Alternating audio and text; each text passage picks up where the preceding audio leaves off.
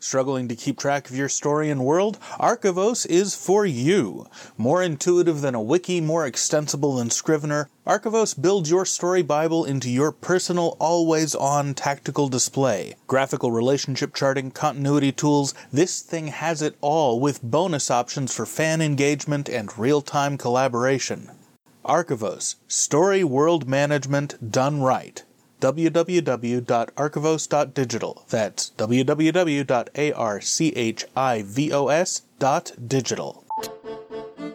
Welcome to The Everyday Novelist. My name is J. Daniel Sawyer, author of nearly 30 books, more than 30 short stories, and numerous articles and scripts and essays, coming to you from up in the crow's nest with my spyglass on this daily voyage through the dicey waters of business, craft, learning, and art in the writing life. Welcome to The Questions, episode 969.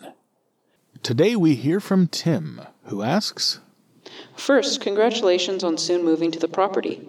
I look forward to listening to the Nano Gangbang again, so I hope you find a workaround there. Yeah, me too.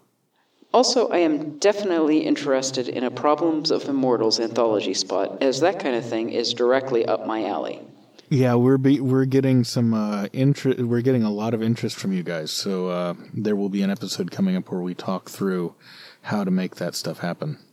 Anyways, here's my question: when writing fast, how often do you stop and think to steer the story? The analogy here is a sailing catamaran where you stop moving to tack and catch the wind again.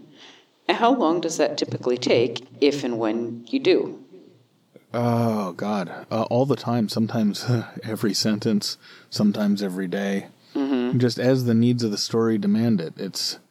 For me, I was talking a couple episodes ago about hearing the music and finding the flavor. Mm-hmm. When I stop hearing the music, I have to find it again. From the outside looking in... which is probably going to be a much more useful answer. It seems like the best answer to that is it depends on the story. It depends on the writer too.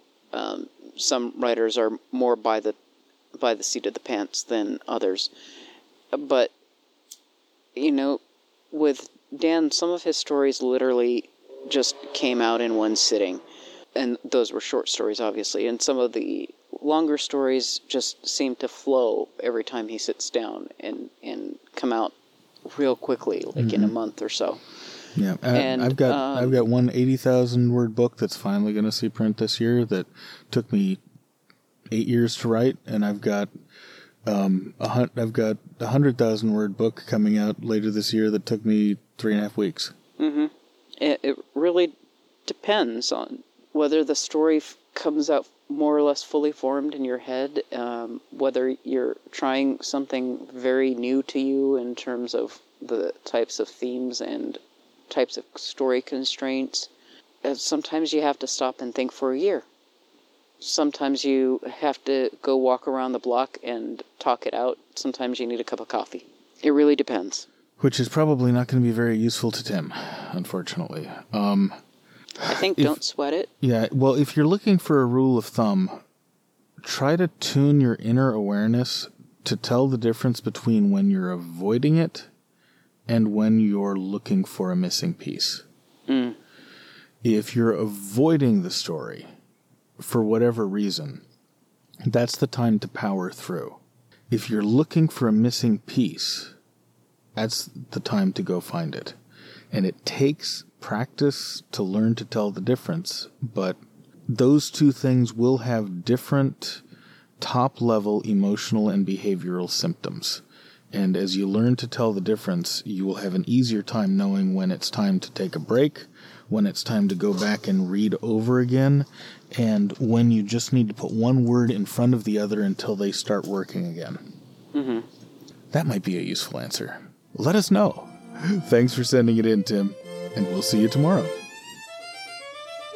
The Everyday Novelist is written by J. Daniel Sawyer and presented by J. Daniel Sawyer and Kitty Nakian and is produced by Artistic Whispers Productions, Incorporated. The text is copyright 2021 J. Daniel Sawyer and the production is copyright 2021 Artistic Whispers Productions, Incorporated. This podcast is released under a Creative Commons Attribution Non-Commercial No Derivatives license and all other rights are reserved to their respective owners.